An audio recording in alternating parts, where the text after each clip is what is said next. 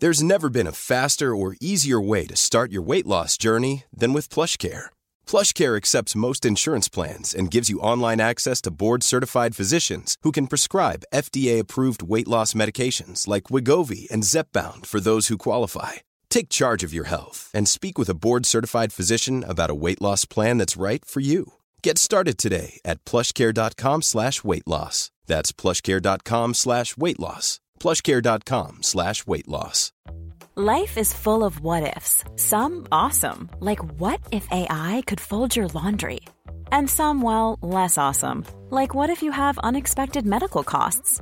United Healthcare can help get you covered with Health Protector Guard fixed indemnity insurance plans. They supplement your primary plan to help you manage out-of-pocket costs. No deductibles, no enrollment periods, and especially no more what-ifs. Visit UH1.com to find the Health Protector Guard plan for you. Hey, it's Ryan Reynolds, and I'm here with Keith, co-star of my upcoming film, If, only in theaters May 17th. Do you want to tell people the big news? All right, I'll do it. Sign up now and you'll get unlimited for $15 a month and 6 months of Paramount Plus Essential Plan on us. MintMobile.com/switch. Upfront payment of $45 equivalent to $15 per month. Unlimited over 40 gigabytes per month. Face lower speeds. Videos at 480p. Active Mint customers by 531.24 get 6 months of Paramount Plus Essential Plan. Auto renews after 6 months. Offer ends May 31st, 2024. Separate Paramount Plus registration required. Terms and conditions apply if rated PG. Oh, fuck. I just spilled kombucha everywhere. Fuck. I'll be 2 seconds. I'm already recording, so keep going, but... Fuck, it's in the bedroom and it's gonna stink forever. Fuck!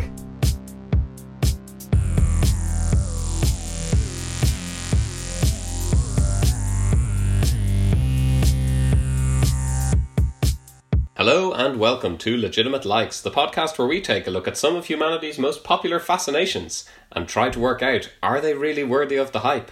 They may be likes, but are they legitimate likes? My name is Hugh, and I think I'm joined as always by my co-host Will.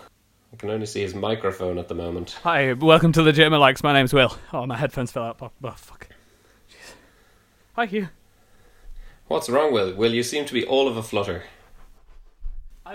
I'm on all fours below the microphone. I don't know if you can hear me. I'll probably say this into the microphone. Hello, everybody. Thanks for joining us. I did probably the most on-brand thing just before we started recording, and I knocked a can of kombucha onto my cream carpet. So it smells like a wet mango-y cave. That's the Seabag Montefiore special, really, isn't it? Yeah, that's what is tattooed above my nipples. Speaking of tattooed above my nipples, please welcome Gracie, I guess. I mean, what an intro.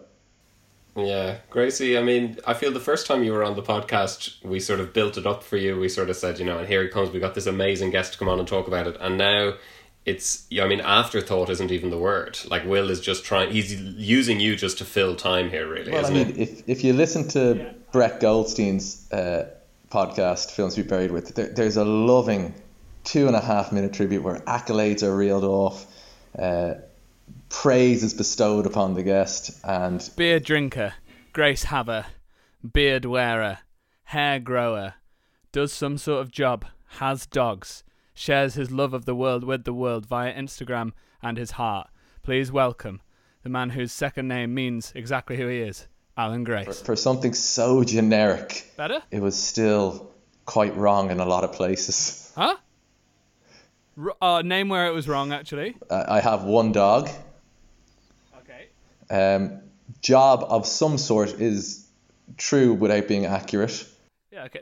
That's my whole thing. Yeah, very fair. That's this podcast. That is this podcast. Grace Haver was a confusing one. Yeah, well, I mean, I could have added stupid if you didn't get it. If you want me to add stupid to it. More accurate. With the best will in the world, Gracie, and as someone who's very fond of you, I don't know that I'd say you've got grace. Yeah, exactly. I'm going to go put this towel that I usually use for showering that is now covered in floor kombucha in the laundry. Don't do anything without me. Gracie, if someone asked you, or if someone said, okay, we're going to introduce you with a list of accolades, what would you come up with for yourself? Oh, that's a good one. I once swam in the UCD lake. That was a big moment in my life. Real pinnacle. And intentionally? Yeah. Or... No, we went on the UCD Open Day in 4th or 5th year, I believe. 4th year, probably 5th year maybe. And as happens, people club together an amount of money for anyone who is willing to swim out in the lake, out to the middle where those fountains that shoot up into the air are right in the middle of UCD Lake. So me and my good friend Connor Rowan decided we were going to do it, and then obviously got escorted from the premises by security guards on our exit and had no dry clothes for the rest of the day. So in hindsight, probably still my best moment in life. That's impressive, though, because I feel like it's this. I was expecting you to say it was during some college event, but this was when you were actually 15 or 16. Prime idiot years. Yeah, really at the peak of like enthusiasm and stupidity. Yeah, that sweet spot of no forethought and desperate to be liked. Speaking of which, please welcome our producer, Anya. There's so many wonderful moments there which you could have taken. Yeah, I can't even be mad. It was very impressive. Did you like that? I feel like that was the most accurate one so far. Gracie, how are you? I'm good. I'm delighted to be back on the pod. As I told you before, not to get behind the scenes, but as I told you when we were recording last time, a good friend of ours told me that I wasn't funny and I was too echoey. So I've gone and got a mic, and I've decided I'm going to be a lot of fun on this episode. There's a big difference between a lot of fun and being funny, though, isn't there? Because a lot of the times after my sketch shows, people say that was a lot of fun, but they don't say funny. That makes me want to cry. I can promise the lot of fun thing. I can't promise the funny thing. Would so you guys rather be described as somebody who's a lot of fun or somebody who's very funny? Funny, obviously. Oh, I don't care about anything else. I really am. I'm really flustered. My kombucha fiasco has really thrown me off my jam. Is that what you're on? Is that what I was on before? A jam? Where did you drop the jam? It's a bit like we've had somebody over to our house and we didn't know they were coming, and everything's a bit messy, a bit loose. Yeah, and then as they rang the doorbell, I dropped a thing of kombucha on the cream carpet. Yeah. I just can't tell you how cavey and wet it smells in here. Can I put something to you, Will, that might get you back on track? Because I think I'd need your expert opinion on this. Oh, thank God. You're the resident comedian, so I was thinking debatable, but yeah. To up my game podcasting wise, so I don't get those criticisms again. I've been workshopping some catchphrases that I think will elevate me, and also I feel if I get a thing, you'll be forced to invite me back again and again. So I'll rattle them off for you. You tell me what you think. Yeah. Catchphrase number 1. That's a good one. And that's podcasting. Oh, sorry. I thought catchphrase number 1 was the first catchphrase. It was. I was running together. That's catchphrase number 1. Okay, great. Catchphrase number 1, I think, should sit on its own. Catchphrase number 2 is, and that's podcasting. That's nice. I like that. And I'll just throw that in when something great happens as a real, just as a button on it. Now that's podcasting. You don't see that every day. Yeah. Very good. That's really good for an audio medium. That's really strong. Yeah, I thought that too. And hold the cheese. I'm not sure in the context of that one yet. It's either going to be a rebuke. So let's say Anya says something really racist. I could be like, hold the cheese. Anya, if you want to help me demonstrate this now, if you could just say something quite racist. Rejected. I'm trying to think of a group that aren't like, oh God, I hate the Belgians, What about that Chinese? Remember that Chinese voice you always used to do when we were in college? Sorry? Remember you used to do that Chinese voice in college at lunchtime? No, I did not, Gracie. You did. And so, anyway, Anya would say something racist like we just did, which we redacted, and Hugh could be like, oh, hold the cheese. Okay. I like it. Yeah, so that's just what I'm workshopping. I like it though, Gracie, but interestingly, I think these catchphrases all fall under the category of a lot of fun rather than funny. and that's what I promised. I think we've seen the difference. That's what there. I promised. That is so cutting. So the episode we're going to do today is one of the most requested episodes that we've had since the start of the podcast. So we're going to talk about The Office, specifically the US version. And Gracie, it's great to have you here. I know that you're a lifelong, well, maybe not a lifelong fan, that would be a bit creepy. Yeah. But you're a long-time fan, so maybe we'll get into it. Are we happy to kick off with the quiz? Yeah. Okay, so 4 of the regularly appearing secondary characters on The Office have the same first name as the actor that plays them. Can you give me the 4 people in question? I think I can. Okay. So will I leave it to anyone else? Go straight in there, Gracie. Going straight in with the answers and no kind of banter probably isn't a great option. But I was going to say, yeah, Gracie, you're very much going for accuracy ahead of comedy here now, which I like. Yeah. But just make sure your voice doesn't echo while you do it, mate. No, I mean, that has them switching off in their droves. So it's Phyllis, Creed, Angela, and Oscar. Stunning work. 4 for 4. Boo, boo, boo. And that's podcasting. Nice. On the same theme, so 2 of the cast went to high school together, and they were even on the same Little League baseball team. Anyone know which 2 cast members that was? I think I do. Okay. Gracie, do you? I do, yeah. So I'll leave this one to you. Yeah. Go on. Let's get this is why we invite the guest. We want you to get through the quiz as quick as possible and then see if we have anything to say about the show, which I don't think I do, and I don't think Hugh's internet connection will allow him to. So power through it, baby. BJ Novak and John Krasinski. Absolutely correct. Yeah, they went to Newtown South High School in Newton, Massachusetts, and they both graduated in the same year, in 1997. In my bid to also become a regular and have a bit again, I've done a little quiz for you to drag this time out as well. So we've got more content there in the background. Oh, lay it on us. Fantastic. Oh, that's great. You finish your one first. I'm just saying we can drag this out. Oh, sure. Okay. So it was though, Gracie. I did like the power play of interrupting Anya's quiz to say I have a quiz to do, but finish yours first, rather than just letting. There's more her to finish. Reassure Will, who I could see thinking we've got nothing to do after this quiz. We've loads to do. Don't worry. We've loads to do. Oh, that's good. I'm sorry for I can't explain how much of a trauma this kombucha situation has been for me. You've certainly tried to. You haven't had a hard life, have you, Will? My name is William Seabag Montefiore. What do you think? Gracie obviously knows an awful lot of Office trivia, but I've one more. Who served as regional manager of the Stamford branch? And I want a full name. Oh, I can't get that. I know the first name, but I don't know that I have a second name for you. He's thinking. The cogs are whirring. Can you give me the first name? First name's Josh. Josh Porter, and he is the manager of the Stamford branch who leaves to take a job with Staples, yeah. So we'll get into it. And Gracie correctly asked me the other day, or was it today, was this going to be covering the UK or the US office? And it is. We're just going to talk about the US office today, unless anybody has any hot takes on the UK office. So to get into it, did you guys watch it from the start when it was on TV, or when did you first? Whoa, Anya, we've got quiz number 2. Oh, sorry, yeah. We're heading for Gracie quiz. Sorry. I'll do a very, very quick quiz for you. No, see if you have any. Please take your time. Do any of you know which of Michael Scott's love interests is his real life wife? Yes, Nancy. Carol, yeah. Carol, but her name is Nancy. Carol, the real estate agent. Nancy is her actual name.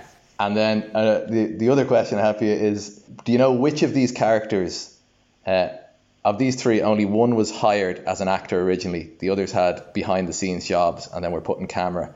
So between Oscar, Toby and Phyllis. Oh, I know the answer to this. I know the answer to this too, mainly because I listen to Office Ladies, which is a podcast that started at a similar time to us and has had similar success. I know the answer. It's Oscar. Yes. Toby was an executive producer and Phyllis was a casting agent. This is my worry with this whole episode, is the amount that this has been covered. It's just everyone going, yeah, knew that. Oh, yeah. Did you know this? Yeah, did they know that? I was thinking that already. It's very much, everyone's like, yeah, got it. Yeah, have that. Yeah. Well, so tell me, when did you guys first come to the show? Don't remember. I think I just graduated from drama school. It was maybe 2014. I think, 2014. I sat and watched it and didn't do much else and was like, oh, I guess this is what being an actor is, just sitting at home watching The Office.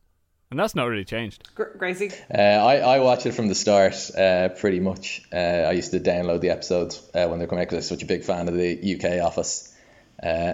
Possibly even more of a fan of the UK Office. So I was watching from the get-go. And the early kind of, not shot for shot, but a lot of scenes were directly remakes of the UK Office where it felt a bit awkward and a bit odd. So I watched it from, I think that was 2000, I was still in college, so 2004 probably, 2003, whenever it came out.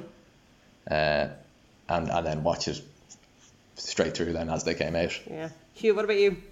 Yeah, I didn't watch it until it had finished entirely, and part of it was because I think I sort of thought, you know, I love the UK office. It's so great, and I don't know, do I want a more, you know, whatever the US office is. And also, I think by the time I also had that thing of like, oh, but there's so much of it, and am I really going to watch it? But then, got into it, watched the first season, which, as Gracie says, contains a lot of very similar stuff. Although, other than the first episode, I don't think it's as bad as people say. People are like, oh, get rid of the first season. And I'm like, no, the first season is fine. You know, there's some great stuff in there. And then, watched it. I've watched it through probably 3 times, at least, I would say.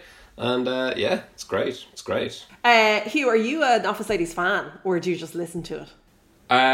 Well, I've listened to 100 and something episodes, so I guess I am. I will say, what I would say is it is a very lovely, comfortable listen. Like, it's a very, very friendly, happy podcast.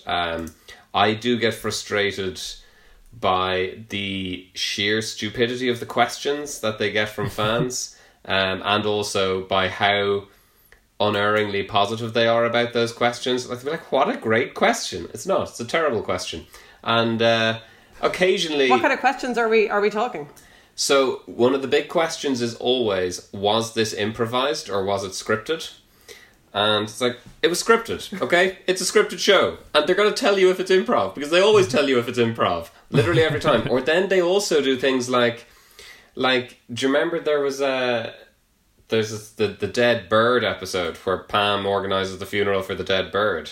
And I think someone wrote in saying, was it a real dead bird? And it's like, what? Like, what? Then there's episodes where, or there's questions like after David Denman loses Pam, and then there's a mugshot of him. He says he has a DUI. Someone sent in a question saying, how did you get a mugshot of him? Someone asked a question, did Steve Carell and Jan really go to Jamaica to get that photo taken? People ask stupid questions. And do they just answer them like, great question, Brian from Iowa? No, the bird was fake. Like, Absolutely. Yeah. The bird was actually fake. We didn't wait for a bird to die to write that into the story. That was planned. The car chase, that was planned. It's interesting because you get interviews with other people who are on it, and you do hear lots of interesting little nuggets about it. But yeah, sometimes I mean, for those of us who have a bit more negativity in our souls, you know, sometimes you just want a bit more bite, a bit more down and dreary, and they're not that. But if you want a positive listen, plug into Office Ladies.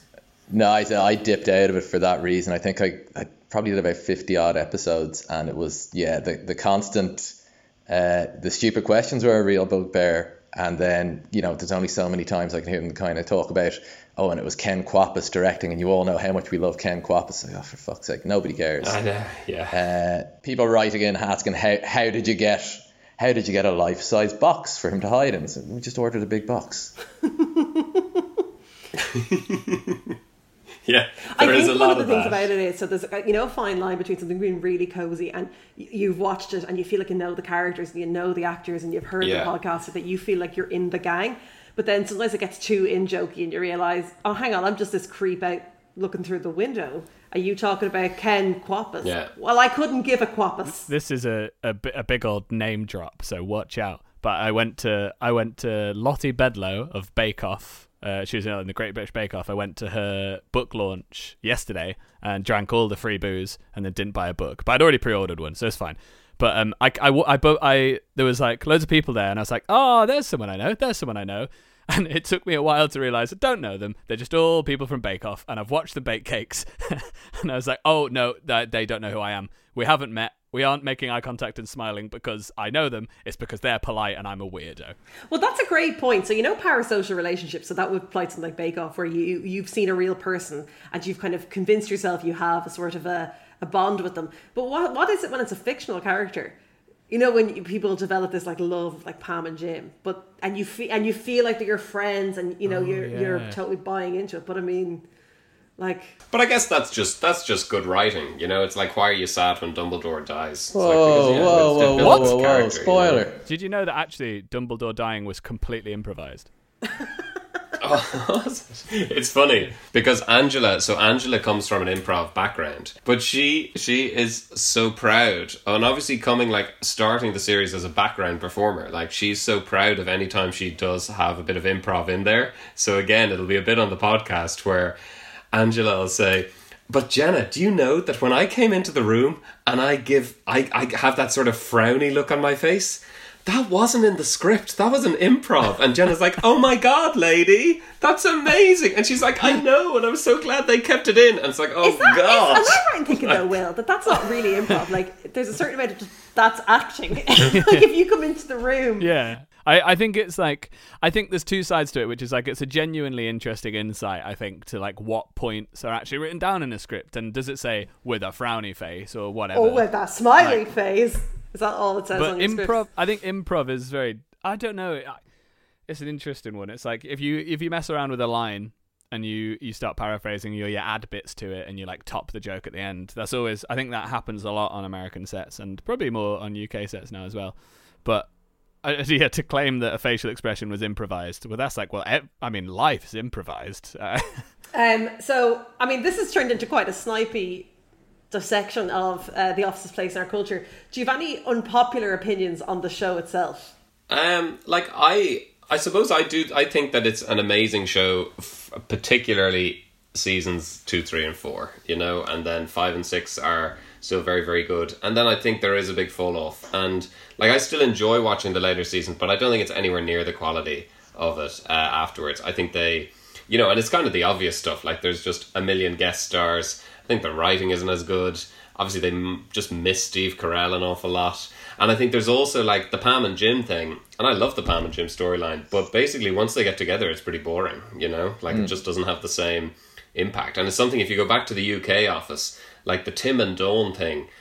Okay, David Brent is great, but the Tim and Dawn thing is really the centre of it emotionally for you. And it ends, obviously, with spoilers, it ends with them getting together. And that's the last you see of it. And I think once Pam and Jim are together, they keep trying to introduce bits of tension and stuff. And I don't know that it works. So I think, like any show, it doesn't have a peak for 9 seasons, but I think it has an amazing peak. I think seasons 2, 3, 4 are as good as any comedy TV. I would think they are very popular opinions, though, on The Office. I think that's probably a lot of people's takeaway on it, is it?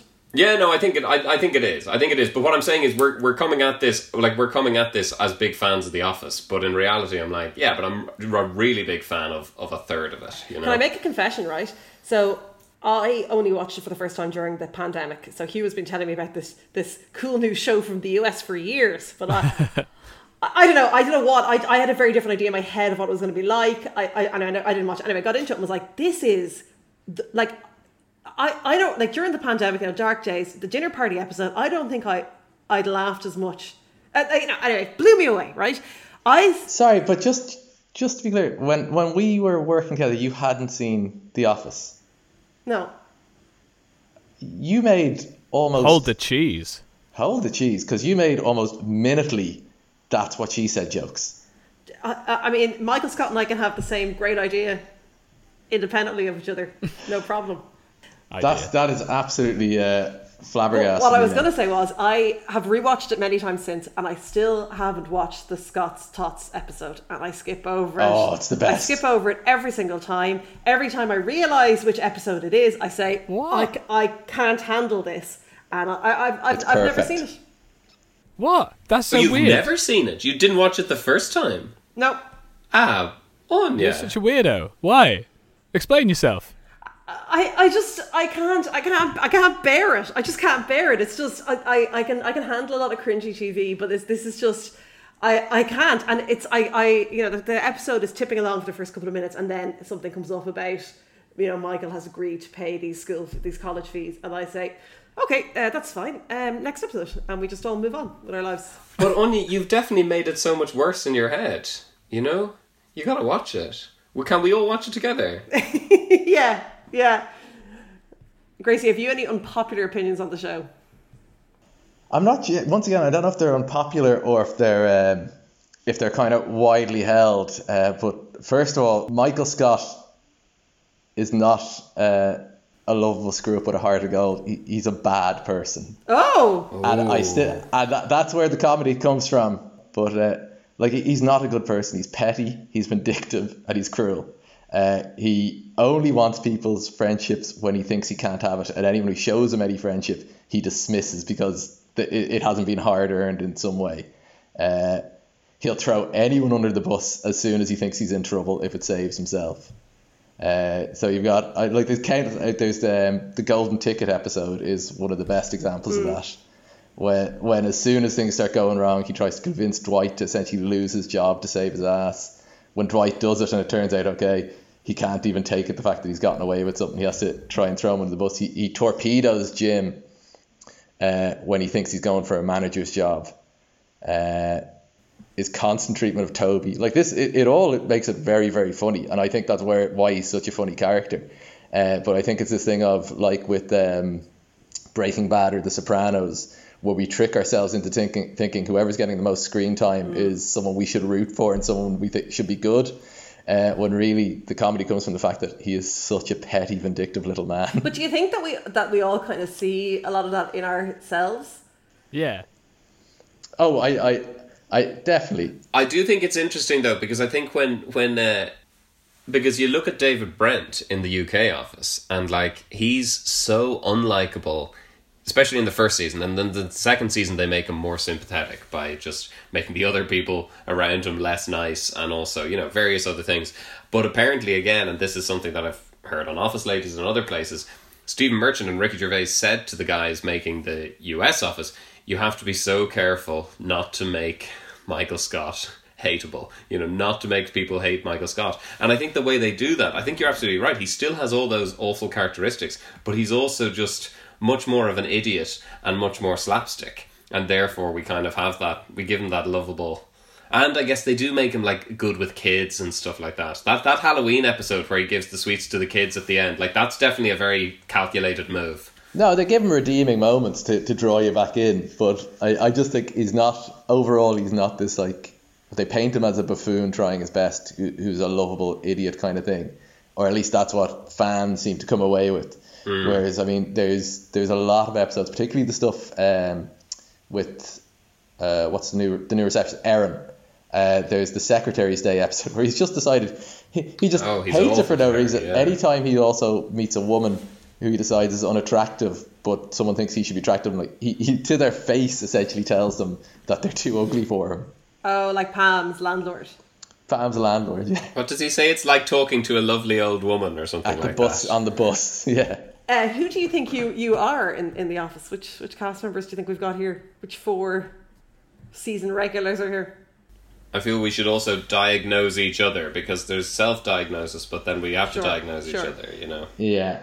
Like, I think I'm probably Oscar. I think you're probably Jim, and I know but I'm not. No, I don't think I'm not. I think I'm more like Tim in the UK office. I think Jim is a bit too cool, although maybe he's not actually. I think Hugh is Oscar. That does make sense. Yeah, I get that. You know, because like I'm kind of relatively, you know, do my own thing, whatever. Probably do think I'm smarter than most other people. Bit annoying at times when that comes out. But like all in all, just, you know, there to do a job and frustrated by people around me. And you're a member of the Coalition of Reason, I suppose. Yeah. And you like crossword puzzles? No, that's Stanley. Stanley. Oh, to be honest, I actually think I'm quite like Stanley as well, because I think I will try and get away with sitting at the back and doing absolutely nothing except a crossword for quite a long time. You know, like if I was in that office job, I would be clocking in, clocking out like Stanley. Yeah, but you've also got kind of a camp counsellor, yes, team, go, team vibe as well. I haven't seen that side of you. Will, who do we think you are? Who do you think you are? Are we all Oscar? Is that going to be the problem? No. Because he's the most normal character in it. Maybe Erin. Yeah, you do have a touch of her kind of childlike bewilderment at the world. And annoyance, yeah. I like Erin. Yeah, but she is annoying. Yeah. Like, she annoys the other characters. I think she's a brilliant character. I really like her, but she's annoying to other people. And I sometimes, on this podcast, adopt a stance. Like, you know, for example, picking one at random, talking about kombucha for so long, that I think's a great thing to do, and other people find tedious. So I think that's a bit of an Erin quality. Who do we think Gracie is? See, I was gonna say you could be somebody like one of the Charles Minors or the. Have you got a touch of the Robert California maybe?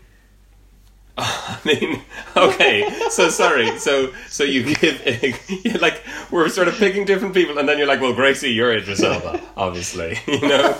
So, you pieces of shit scrubs are neurotic idiots, but you are just a successful, charismatic Yeah, I mean, guy. I can see a bit of that, but there's a bit of Ryan in there too, you know? No, you're Ryan. You're 100% Ryan. I don't know about that. See, I think, from my own point of view, I think you're obviously meant to think you're Jim, but I'm not. I'm probably closer to, I'd say I've got a lot of Steve or Michael Scott's pettiness and like hatred of seeing my friends succeed. And bringing catchphrases to the table early doors. And then possibly a bit of Andy in that I'm someone who's had an overprivileged upbringing and failed to mediocrity. I'm sorry. I think you're 100% Ryan. You've had the bleached hair as well. Oh yeah, I mean you've had the holidays in Thailand. You say you have anyway. To be clear, when I was in college. We need to put a time on the holidays to Thailand because there's an acceptable time to go to Thailand. No, there's an unacceptable time to go to Thailand. I also do believe, Gracie, and I know this is not a complimentary thing to say to you, but I think you'll still understand where I'm coming from. I think it would be totally plausible for all of your friends, for your wife, for your child, for your family, to still believe that you were going into your job as a lawyer and then it to actually turn out that you were working in a bowling alley for years. 100%. Anya, you are Michael Scott. I'm pure Michael Scott. I'm 100% Michael Scott. No, I think Anya is Bob Odenkirk's character. That's a great shout. Michael Scott, but like worse. I'd like to be David Wallace. That's no, what but I'd like to be. It's in the same way that, like, I think if we can look at just some other TV shows, I think I'm Tim from The Office in UK, and I want to be Jim from the US Office, but there's the danger that I become David Mitchell's character in Peep Show. You know, it can go either way there. For the first time listener, we often have a producer called Michael. And if you want to understand the next couple of minutes of this, you should probably go back and listen to an episode with him on it. I'd recommend the Italian food episode because he's crazy. Who do we think Michael is? Michael Scott. Yeah, I mean, there's no question there. Michael both looks like Steve Carell. Is that fair to say? He has so many of the same mannerisms. He has Michael Scott's very strange way of looking at the world in a way that nobody else does. Yeah. No, and if you listen to the camping episode, I told a story where, I won't rehash it, where Michael, about turning a bag into a hat, very like Michael Scott in the Survivor Man episode. There's another episode where you see Michael doing improv, and it's about, you know, he always has a gun when he does improv, and he ruins every improv scene because he just pulls the gun on people. It's 100% our Michael as well, you know, like he's absolutely, there's so many times when I watch the show and I just say, that's our Michael. Yeah. And, you know, one of my favourite scenes of the whole thing, and something that I frequently just say to my husband apropos of nothing, is, you know, Concierge Marie in Canada.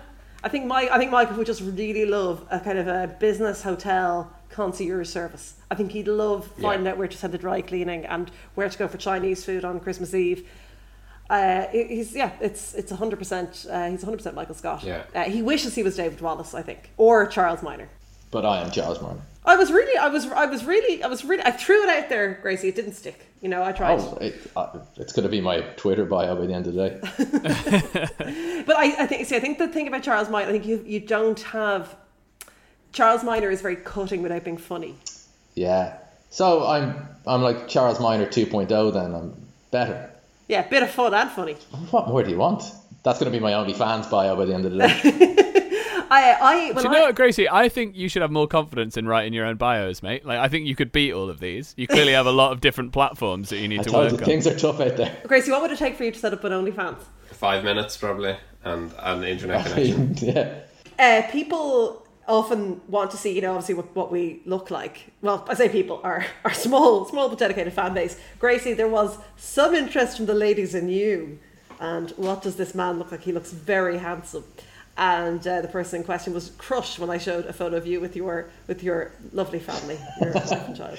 Well, look. Oh, I thought you were going to say they were crushed when they saw what he looked like. That was a fucking roller coaster. No, they said the face matched the voice. No, that was going to have an incredibly cruel ending. And they were horrified. They got sick on my phone.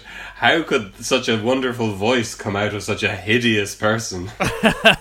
I used to listen to BBC Radio Leeds, and when I was like 14, and there was a presenter, and they had like just a really sexy voice, and then I was like, I like the way you went a little bit sexier there. Yeah, it's because I was remembering it. It's Radio Leeds. I've got a really sexy voice. Oh, when you stop, it's very hard to continue the conversation when you're distracting me like that. But this presenter then, it turns out, was like fully in their 70s, and I was like 14. Sometimes in the office, I find it uncomfortable because I don't know the behind the scenes of it. And it's in any TV show actually, when a joke hinges on the physical appearance of an actor, I find that a really weird area to be messing around in. And I'm like, I'm sure, I would hope that it was like very much like in good humor and like, and you know, consented by the actors. But it always just takes me out of it a bit because I'm like, that joke about X physical appearance is like. Well, can I ask you a question I've always wanted to ask an actor? So when you go for a casting call, will they be like, wanted, disfigured, hideous man? And then, or could you be taken in as like wanted man in 30s for a role, and then on the set they're like, now we're just going to make this joke about this incredibly cruel joke about your personal appearance. Like, how does that happen? It depends. It depends on the thing. Usually with like TV stuff, there isn't a huge description of physical appearance. There'll be like an age or like a mysterious looking guy. And it tends to be just age bracket, but it's always playing age. It's against the law to ask someone their real age because it's age discrimination. So you can't ask them unless it's like crucial to the like if it's an alcohol product, you have to be over 25 to advertise it. What you tend to get with commercial castings is like I'm trying to find one actually at the moment, but I can't find one in my inbox. But it's like, we want real-looking people. They're attractive, but not intimidatingly attractive. Must have comedy bones. Subtle performances, but very, very big. We need this to read as natural, but with a sense of over-the-top performance. You know, like it's really. Is that your sweet spot? I don't think I've yet found a sweet spot. I'll be honest with you. Yeah, being asked to look real is a real gut punch, right? Or being told that you look very real is not great. I've got need some excellent comedy bones here. Someone able to do some comedy ad-libbing with ease. He is real and relatable with a lovely characterful face. A characterful face? Again, that's just insulting. Yeah, shots fired. Do you think comedy has moved away from that a little bit, though? That, I don't know, would a joke be... Like, say, like, somebody like there's a huge amount of jokes made about Brian Phillis and... Kevin Phillis and Stanley being overweight and being the butt of Michael's jokes. Do you think that would happen now? Has that gone out of fashion? I mean, it's very much making a point that he is a terrible person. But I think it wouldn't happen now because it does feel a bit like... it does feel like you're reinforcing the, like, it's bad to be, like, vaguely overweight or, like, not look in this particular way. So I don't know if it would happen, and I think that's a positive thing. But, like, so Jenna Fisher talks about this a lot on the podcast, and she and Angela talk a lot. One of the things they do talk a lot about is, like, you know, the pressures on women in acting and women in comedy and all the different aspects and difficulties that come up. But one of the things that Jenna says is that the network... Is it NBC? Were they NBC? Basically said... because I think occasionally Pam and the costume designer were like, oh, can we put Pam in a suit? Or can we put her in slacks? Or can we do this? And they were like, nope, Pam wears pencil skirts. Which is very creepy. And it doesn't track at all. Because now that you say it, it's like Pam is a very frumpy dresser. Like, she wears the cardigans and that's like part of her... You know, that's her kind of her... That's the way that's the way most people who work in offices dress. You know, like in a, you know, very blandly. And it doesn't make... Frumpy losers. But Hugh, did they get any pressure then to Like, so there obviously was some pressure then to be kind of sex symbols then. Yeah, I mean, I guess so. Like, I guess it was a factor. And, like, even... I mean, it's funny because obviously, like, like Pam is the classic example of it's like, oh, like, extremely beautiful actor who, like, we kind of pretend isn't as attractive. Like when Amy Adams comes in, you know, and it's like, and they, like, that was a very deliberate thing to be like, okay, well, we're making Amy Adams, like, super, super attractive and trying to, like, make Pam less attractive, you know, because that's what Michael Scott is able to get his joke from. One of the hearty women of Scranton. But, yeah, it is kind of grating because Jenna Fisher, obviously, in Blades of Glory is a classic Hollywood beauty. So it's very frustrating. You've really elevated Blades of Glory there. What did you guys think of Will Ferrell's turn on The Office? Terrible. I actually think he's very funny on it. But again, it's like, oh, you're just going for this for a few episodes. And at least what I would say is at least they only... Oh, to be honest, sorry. I think he's very funny in his first scene with Michael Scott when they're at the bar. I think that's a great scene. And then again, it's just like, why are we doing this? And all he does, what Will Ferrell does, and what he's made a career out of, and he's very good at, is just coming in and shouting and being loud. But like... And I love him for it. But yeah, like it's just... Again, it just smacked of the desperation that I think never left once... Even a little before Michael left, to be honest. It's another thing where I think the guy who was... Obviously, they had lots of writers, but the guy who was running the show, Greg Daniels, left at some point to make Parks and Rec, didn't he? Yeah. And so, you know, so then you don't have that same... It's like when Aaron Sorkin left The West Wing, you know, like you notice a difference, I think, even though you have a lot of the same people working on it. Yeah, I think that's a fair assessment of me just saying terrible. Like, he does what you'd expect him to do, and he doesn't do... Like, the scenes are classic Will Ferrell. It was kind of a ridiculous thing to put in, and it's one of these things, I know we keep referring back to the podcast, but like, particularly the Office Ladies one, they're so kind of not pious, but they're so staunch on the fact that they tried to make it as close to a documentary as possible and as close to a mockumentary. And clearly they don't. They abandon things at will.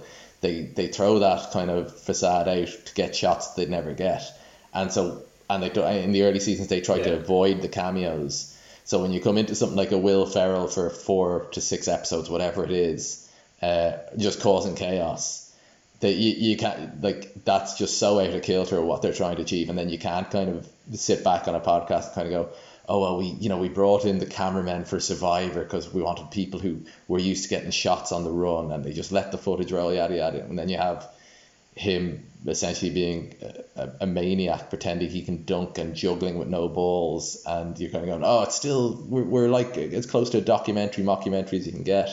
So I think it failed completely on that level without him. Like, it's not like he didn't do exactly what you thought he would do, and it's not like he wasn't funny in a Will Ferrell way, but it wasn't like a Will Ferrell vehicle. Yeah, and they do also say, like they did say when they were talking about the first season, they were like, you know, or the second season, they were like, you know, and they didn't want it to be a thing where like, oh, we're just piggybacking on big names, we're not doing that. And it's like, well, that's all you did for 3 seasons at the end, you know, like you lost that, even longer probably, you know, you just gave that up. And you, in a way, look, the show continued, I think, to be really enjoyable, and I do enjoy the last few seasons, mainly because I think Dwight carries it with some of Andy and Angela as well. But like they left behind a lot of, I think, what made it good early on. So, sorry, one thing actually, speaking of Tinder bios, OnlyFans bios, so a lot of, probably especially guys your age, like a big part of their personalities is being a fan of The Office. So do you think you're one of those fans, or do you think the way you like it is different? What do you think of fans of The Office, and are they a pro or a con of the show? I think I'm definitely in the category of, I'm right in the demographic where being a fan of the UK Office and Alan Partridge is like a defining part of friendships and personality. For the US Office, I think anything with that fandom always grates on me, because they're the ones that will, like the Office Ladies podcast, they'll try and like retcon things that were obvious mistakes, or, you know, just continuity errors, and talk about like, oh, this is the genius, that's actually, you know, this is foreshadowing X, Y, and Z. Or they'll try and come up with ridiculous storylines whereby Kevin is like an idiot savant and stuff, when really what they did with Kevin is what they did with Joey and Friends, and what any sitcom that runs for kind of 5 or 6 seasons and longer ends up happening. They took one funny aspect of his character and let it become his only character. So like Kevin at the start of it is an accountant who at one point it's revealed is also a World Series poker champ.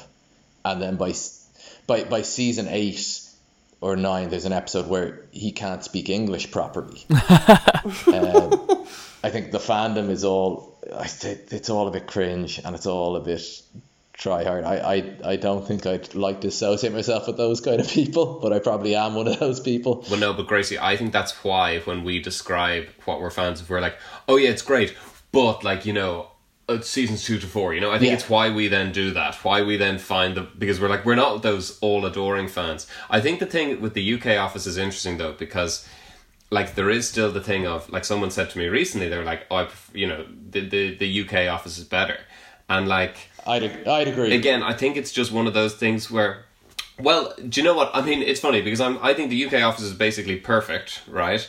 And the US office isn't. But there are more good episodes of the US office than there are of the UK office, simply because there are, you know, probably 40 good episodes of the US office, or 50, and there are only 12 of the UK. But like, it is one of those things where you're like, no, I am allowed like both though. You know, I think they're so different. They're such utterly different shows. I was guilty. I remember when I went to watch it first, the US one, I was like, oh right, so this is the Gareth character and this is Tim. And it's like, no, do you know what though? Dwight is nothing like Gareth. He's not at all after the first episode where they try to make him like Gareth. And you just have to accept, like, it's a totally different show. I think we've all worked with a Gareth, but I don't think we've all worked with a Dwight. No, and again, that's the thing. You see, the US office, and it's why Michael Scott is more lovable. It is much more fantastical. It's much more, you know, farcical. It's much more, like, the UK office is a grinding reality, you know? Like, the UK office is so real, and the US just isn't. So, I think that's why, like, with the English office being so kind of dogmatic to the format, it makes it kind of a bit of a farce when you do have fans of The Office or actors from The Office saying that, like, they stuck to the mockumentary perspective, they stuck to the realism religiously, and, you know, we didn't get any shots that you wouldn't get in a mockumentary, we didn't do anything that wouldn't happen, etc., etc. And then you look at the English office, where the English office is like a study in tedium of working in an office, and then the US office is very much comparatively slapstick. Yeah, definitely. I don't know, the UK office makes me too sad. I can't really I don't think I've ever rewatched it, really.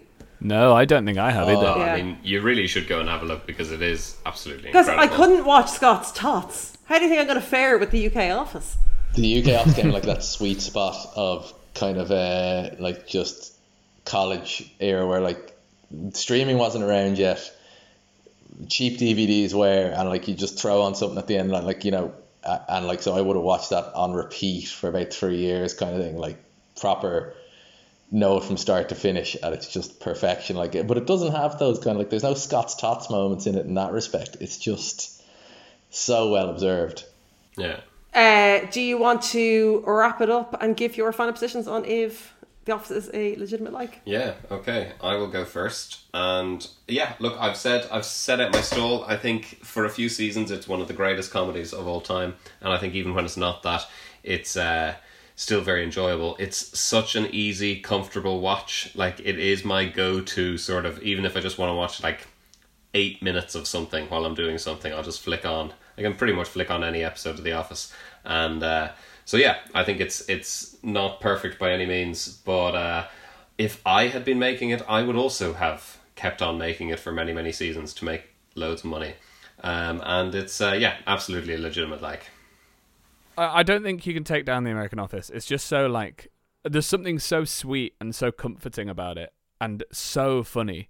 And the fact that anytime anyone jumps on anything, someone will say parkour is an unbelievable thing. Like, still, that happens. I used to do parkour when I was like 16 or 17, and whenever I told people that, for a while, they would just go parkour as soon as I said I used to do parkour. I think that is an amazing thing to have seeped into the consciousness of the world. And I love it. It's a legitimate like from old Willy Boy. So it's over to Alan Grace just to take us home and say all the things we haven't said about why it's brilliant. Or a real turn up for the books. Yeah. Oh, shit. I mean, who knows? Yeah, no, it's I can't disagree with any of that. It's like you. It's one of those shows where as soon as you've got 5 minutes and you're just trying to like get a sandwich and you can't start eating until you've picked your show on Netflix. The obvious thing to do is throw on The Office. I couldn't tell you how many times I've rewatched it, which for something that is 200 plus episodes is an incredible amount of time of your life. I'll show it now. Terrible for a podcast medium, but my house is obviously very, very well appointed because my wife buys all the stuff.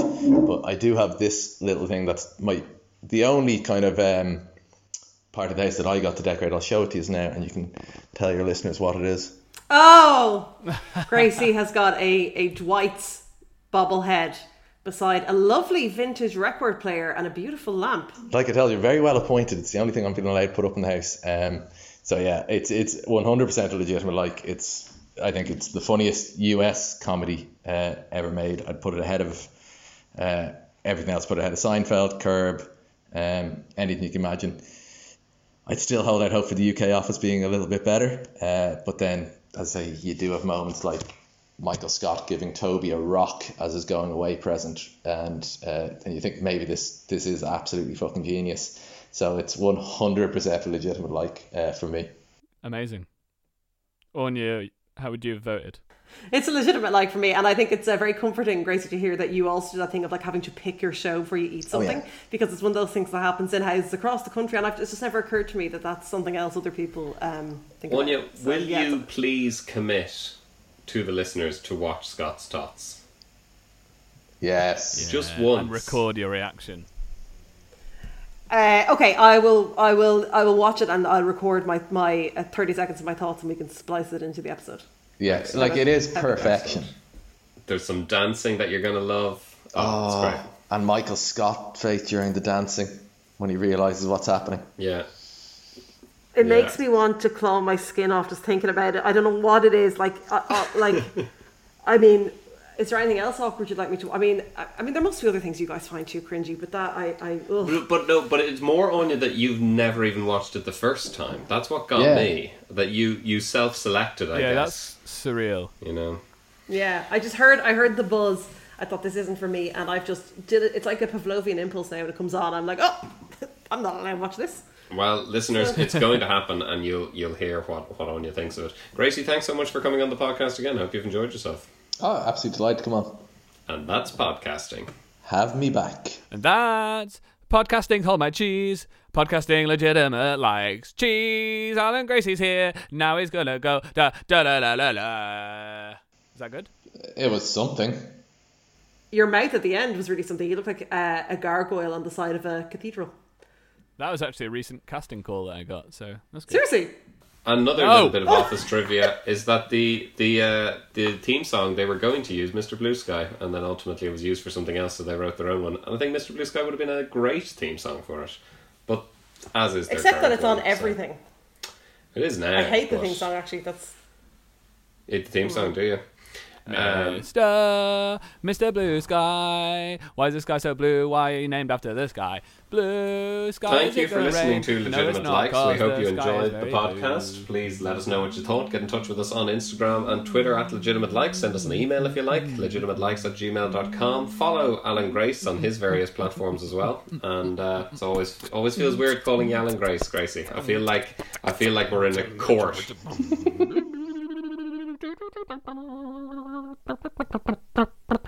Anya, thanks for producing. You're very welcome.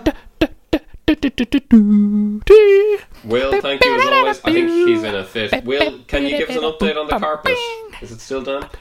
It smells really bad, it smells terrible, and I am really sad, because I didn't clean it up very well at all, and I think my girlfriend will be sad. You've got a girlfriend? Thanks for listening to Legitimate Likes. Goodbye. Goodbye. Bye.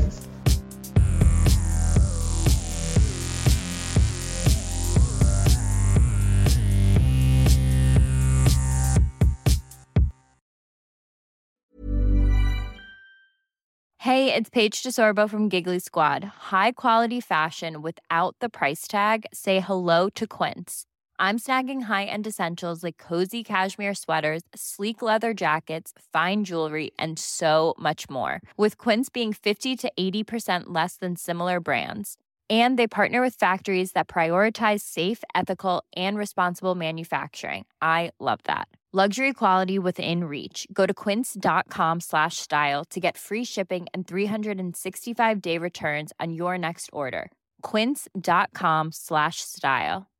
Imagine the softest sheets you've ever felt. Now imagine them getting even softer over time. That's what you'll feel with Boll & Branch's organic cotton sheets. In a recent customer survey, 96% replied that Boll & Branch sheets get softer with every wash. Start getting your best night's sleep in these sheets that get softer and softer for years to come. Try their sheets with a 30-night guarantee. Plus, get 15% off your first order at bollandbranch.com. Code BUTTERY. Exclusions apply. See site for details.